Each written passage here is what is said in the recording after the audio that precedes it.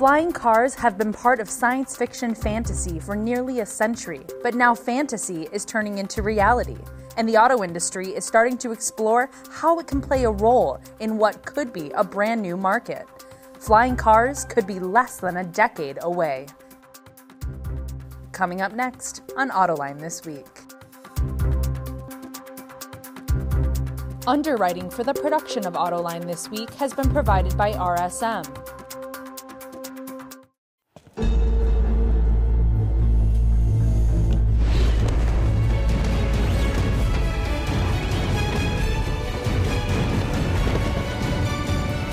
Prepare for challenges specific to your business by working with trusted advisors who help turn obstacles into opportunities. Experience the power of being understood. RSM, Audit, Tax, and Consulting for the Middle Market. And now, here's your host, John McElroy. I want to thank you all for joining us on Autoline This Week.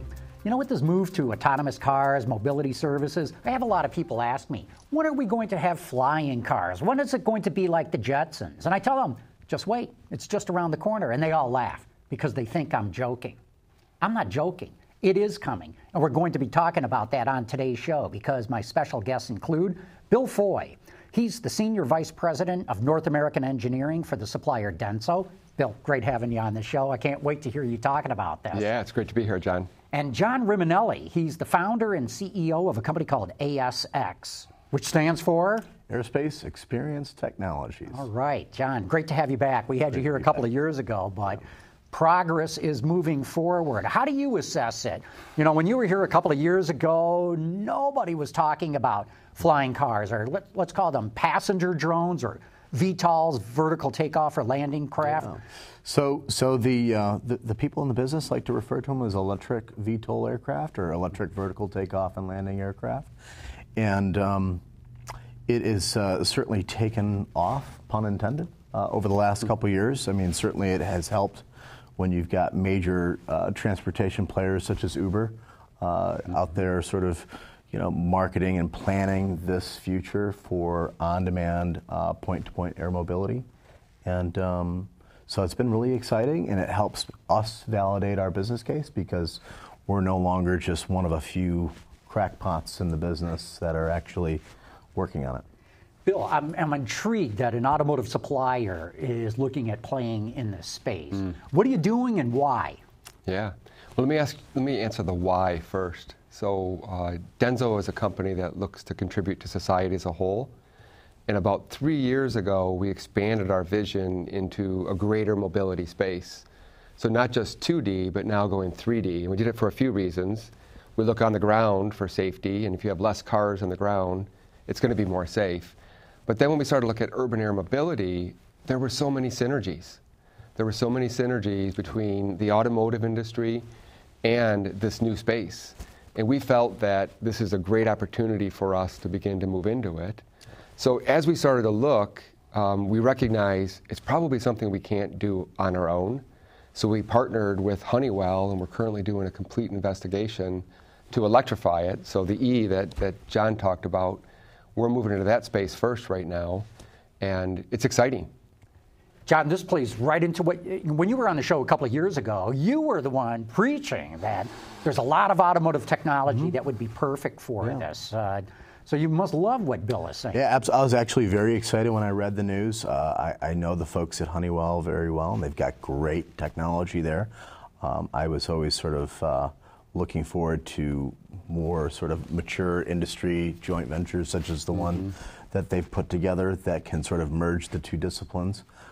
When you really sort of deep dive the requirements of an electric VTOL aircraft and the requirements for an electric vehicle, what you find is that there is an existing ecosystem that has and a supply chain that has a lot of capability that really matches the requirements that we really need on the eVTOL side for air mobility. So when you think about the environmental requirements, and those are really parallel what's already happening on the ground.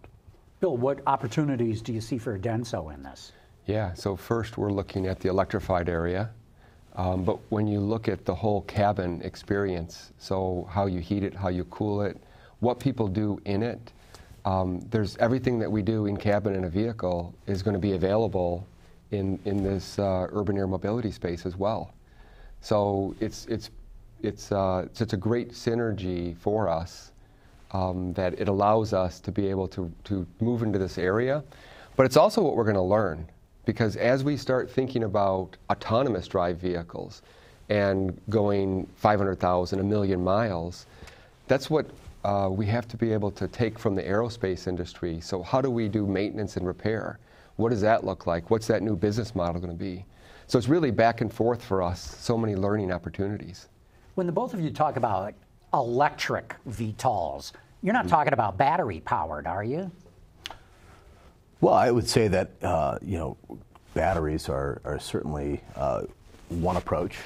You certainly could run them like a sort of like a freight train, and you could have sort of a turbo generator that generates energy that powers up your electric motors.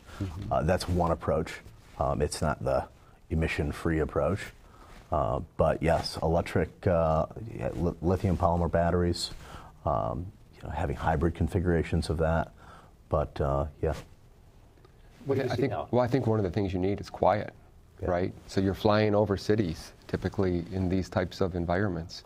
So you need quiet, you need reliable, you need safe, and quiet is where the electric comes in. So when we look longer term, we think electric is a big part of it. Longer term, I know, but a lot of the examples I see of these vehicles right now is hybrid electric. They're not trying to just do it with batteries alone. They've got some onboard power source that provides electricity to keep this thing aloft and give it greater range.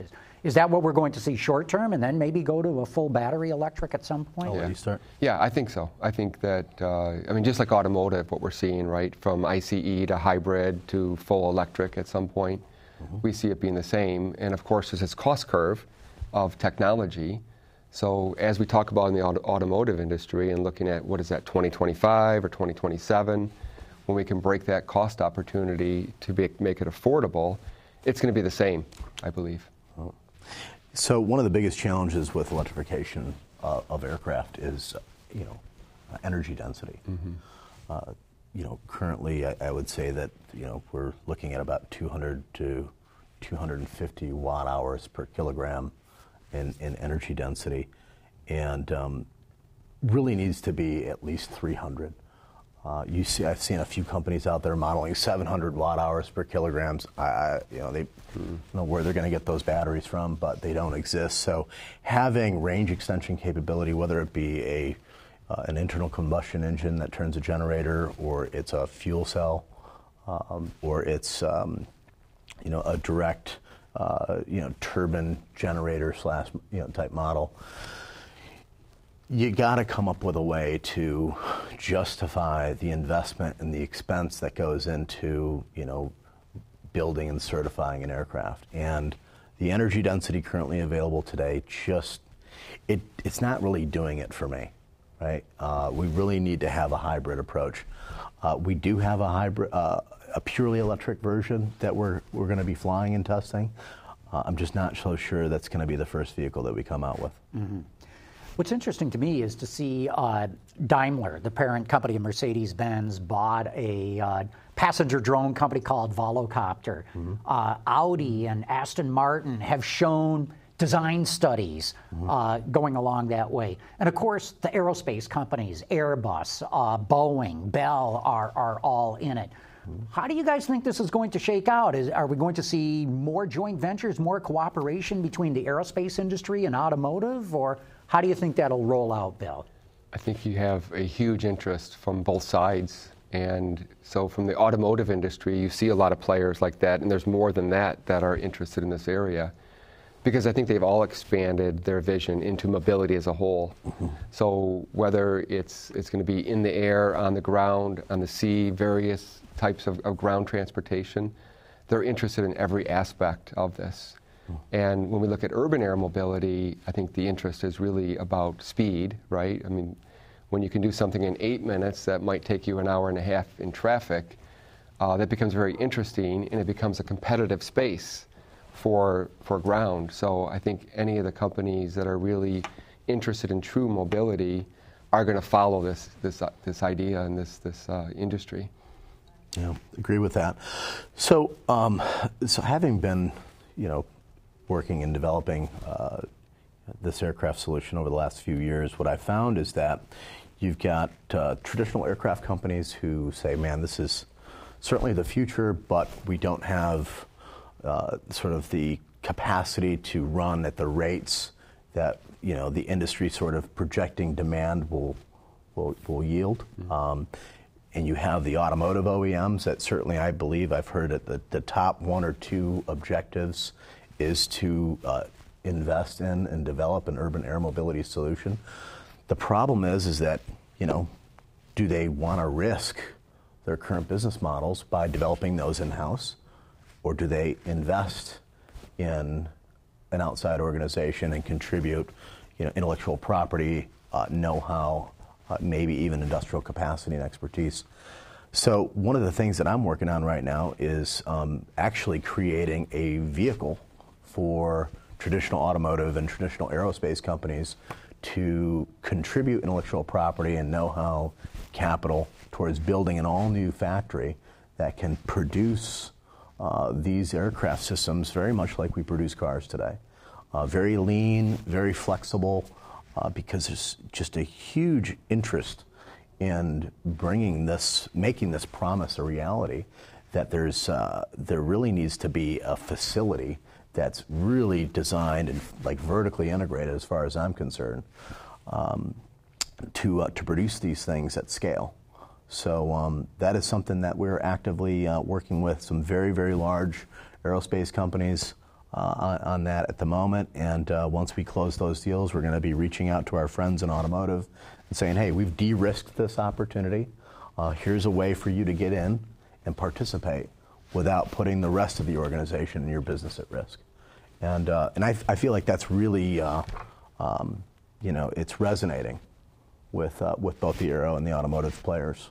So that's what we see happening. Convergence. I think it's really interesting because when we started working with Honeywell, we thought it was all about our technology and the reliability of our technology. The third element was just that it's our mass production capability. Yeah.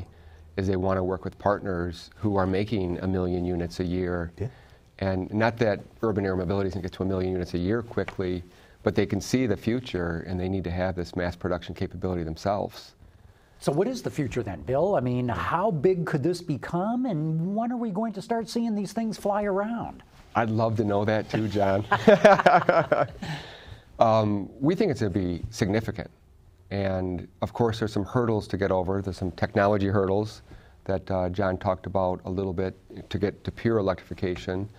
And there's regulation hurdles overall. And then there's finally consumer acceptance hurdles to get there. But I think once you can get over those three areas, and maybe there's a few more, but at least those three, we think that it is a huge industry, and not just in North America, but globally. Yeah, well, the problem of congestion is a global problem. And as you look at, I think the UN indicated that 2/3 of the world's populations are going to be living in urban centers. And there's one thing that's certain, is that they're not making any more real estate, right? So there really isn't any more room for cars. So we really need to look at ways to elevate traffic. Like Bill was saying, go 3D, not just 2D. So we're going to start to see demonstrations that are already happening today. I mean, in Dubai, Volocopter's engaged. They've got a unique approach. Like automotive, there's the mobility concept. There's 4 corners of it, and there's cars and trucks that meet each corner of that. So you'll see a number of vehicles that are going to be produced and demonstrated. But I would say, 2024, 2025 is when we start to see sort of more commercial opportunities to participate. Up until then, we've got to do a lot of validation. It's really critical that, we put a system together that is failure tolerant. On the ground, we can tolerate a failure because we can, for the most part, pull over. In the air, we need to have a system that can tolerate a failure and go, okay, well, we do have a problem on engine number 4, but we're going to keep going because it can tolerate that. So I think 2024, 25 is when we'll really start to see it kick off, and we're just really looking forward to exercising our technology. And John, that's right around the corner. Yeah. That's not way down the road. 2024, 2025, that's the blink of an eye. It's not far away, and we hope that we can continue to make progress. I think the main thing that we have to do is really de-risk it for the mass traveling public. They're really worried. I mean, in the context of some of these issues with the 737, which a lot of folks have been like, man, this is really going to impact. I'm like, I think in a good way, because what we're not going to do is we're not going to get complacent. We're going to be very, very focused on, redundancy, reliability, and making sure that we can get the job done. That's really the most important thing, is making sure we get it right. Because if we don't, it's just, it'll set the entire industry back. And we need solutions. It's not just some,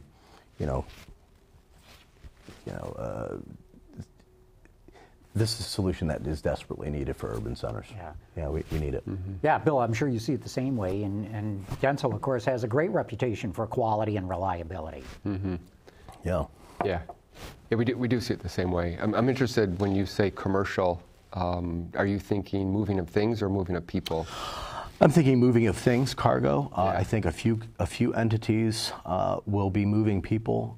It depends. The regulatory framework that exists today will allow for certain configurations to actually do the job of moving people without new standards. One of the latest, two examples of standards that need to be established are going to be, reserve requirements on batteries, and then the standards for, validation and certification of electric motor, which at the end of the day is just a performance-driven validation process, right? When does it break? How often do you have to replace the bearing? Okay, well, if it breaks after 16,000 hours, we'll certify you for 8, but we'll start with 4.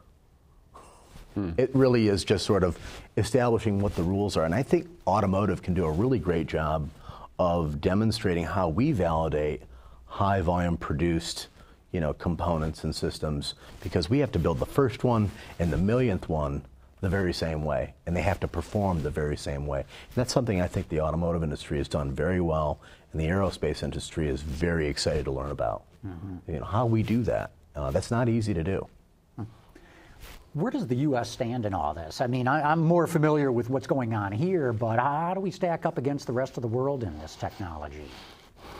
Let me answer it from, I went to the Uber Elevate conference, and what I really loved was to see the government involvement and the desire from the U.S. government to want to help to lead the U.S. to become the world leader in this area. So they talked a lot about the regulations and how similar it is to drones, and a lot of the regulations can already exist and they can use those.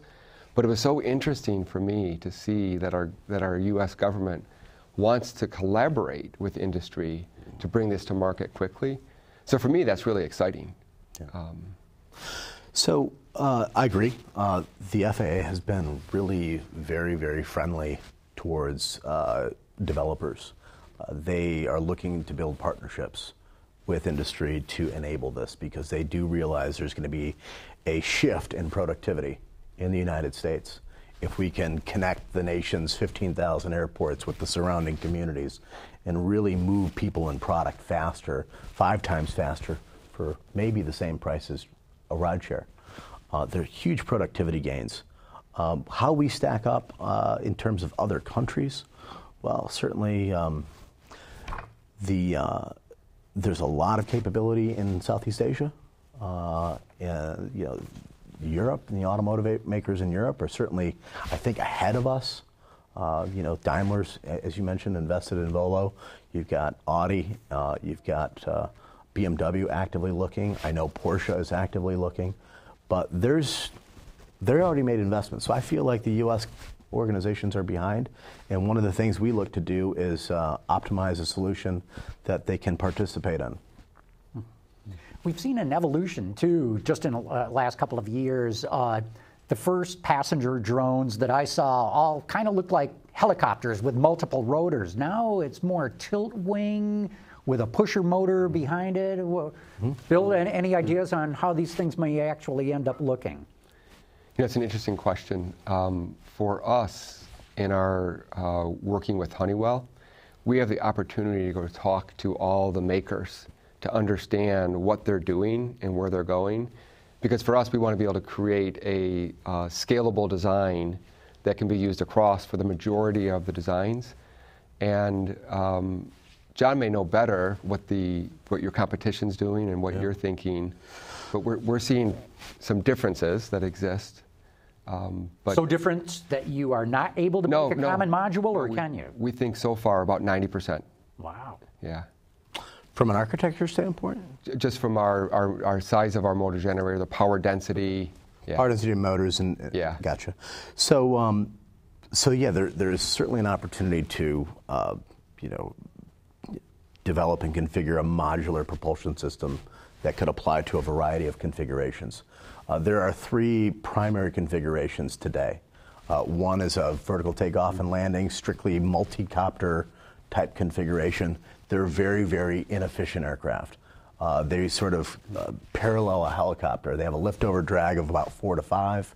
Okay, it means that they require a lot of energy to keep it aloft. So in order to improve that scenario, you have to add wings. You need a lifting surface. So now they have it's basically a 2-phase configuration where you'll see propellers that lift it up to an altitude with a set of wings and then a pusher prop that pushes it. And it's more efficient. You're looking at a liftover drag of like 8, 9, right? So it's a little bit better, but you got a stationary prop. They're very draggy. This is kind of like, I call these training wheels, right? And then there's the tilt wing, tilt rotor configuration. We have a tilt wing, which means it's a traditional looking fixed wing aircraft with a wing that tilts vertically. We take off vertically, and then we transition into plane mode flight. So there's really the 3 different types, the most efficient being tilt wing, tilt rotor. Those are also the hardest to certify and build. So I think we're going to see a little bit of everything. Is that what you're seeing, Bill? Is a little bit of all those? We are. Yeah. I love the tilt wing, though. It's so cool looking when you see that. Yeah. At least in videos. I haven't seen it live, but yeah. It's an efficient machine. Yeah. It does the job. It very much resembles a traditional aircraft. It's what people are used to seeing, except the only thing that's different is the main wing tilts vertically. Yeah. So we decided not to try to pursue too many miracles. We looked back in time, we found, well, what have they done in the 60s? They've pretty much invented everything in the 50s and 60s. And tilt wings were demonstrated to be viable, except the powertrains were the Achilles heel. They transmissioned engines, and that proved to be the failure modes that killed those programs. We don't have those problems with electrification. Of course, when I talk about these things, people always bring up the V-22 Osprey, which is in the U.S. military, which at least early in its program had a lot of issues, plane crashes and the like. I think single points of failure. Yeah, but I think it's pretty reliable now. But you're saying you're doing something different than the V-22. So that's a tilt rotor, right? So you've got 2 massive, propulsors that do the job of lifting the aircraft. Those are really optimized for hover operations. But if you were to have a hydraulic failure or a fuel flow failure in either one of those motors, you would end up with, a catastrophe. One of the great things about distributed electric propulsion is we can actually distribute the load and distribute the job of lifting across a number of electric motors and propulsors. So if you have 1 or 2 go out, it can still complete the mission, right? So that's one of the real revolutions here is this distributed electrification, which really makes it safer, more reliable than aviation has ever been before. Bill, you mentioned that you went to the Uber Elevate conference. That must be intriguing that, here's Uber, a company that provides rides, clearly looking to the skies as the next step. Yeah, and they have it all connected. So already they have all the data today to understand where people are going.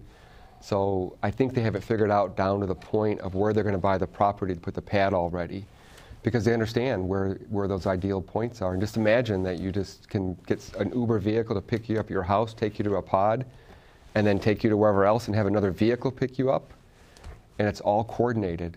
So just thinking about that future, it creates that whole speed idea, and door to door is just a beautiful thing. And you're saying that maybe for the same price as an Uber ride today? I don't know about that. I think my personal opinion is that in the beginning it's going to be the premium type customers, and then as Uber gets the sharing part down and it's reliable and they get enough customers into it, then you're going to see the cost come down where it's more affordable for the middle class type aspect. Mm-hmm. John, is that what you see too? So I do. I think that it'll initially begin as more of a premium service, more of a a luxury vehicle price point. The ecosystem, the supply chain for vehicle suppliers is small, right? So the ones, you've seen the Bell Nexus. The rumor is it's $10 million before they add their margin. Very expensive machine. So I think that it'll start off as a luxury price point, and then as more vehicle providers get into the business and be able to bring down those costs, there's no reason why that we could see equivalent price points as an Uber X or an Uber Black Ride. It's going to be fascinating to watch this develop. I know there's some pilot programs that are right around the corner. Mm-hmm. I know Uber in particular, I think they want to launch a pilot test in the next fall. So about a year from now. Mm-hmm. It's going to be amazing watching it. So I want to thank you both for coming in. Bill Foy with Denso, Senior Vice President of North American Engineering. John Rimonelli, the founder and the CEO of ASX. Fascinating discussion. Thanks to the both of you. My pleasure. Yeah, thank you.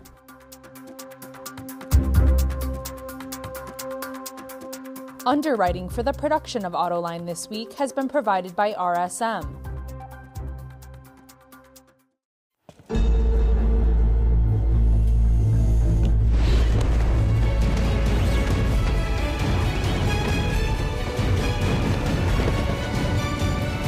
Prepare for challenges specific to your business by working with trusted advisors who help turn obstacles into opportunities.